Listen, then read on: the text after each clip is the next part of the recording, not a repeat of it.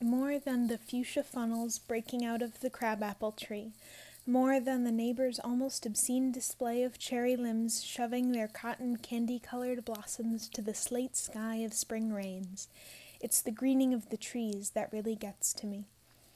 When all the shock of white and taffy, the world's baubles and trinkets, leave the pavement strewn with the confetti of aftermath, the leaves come.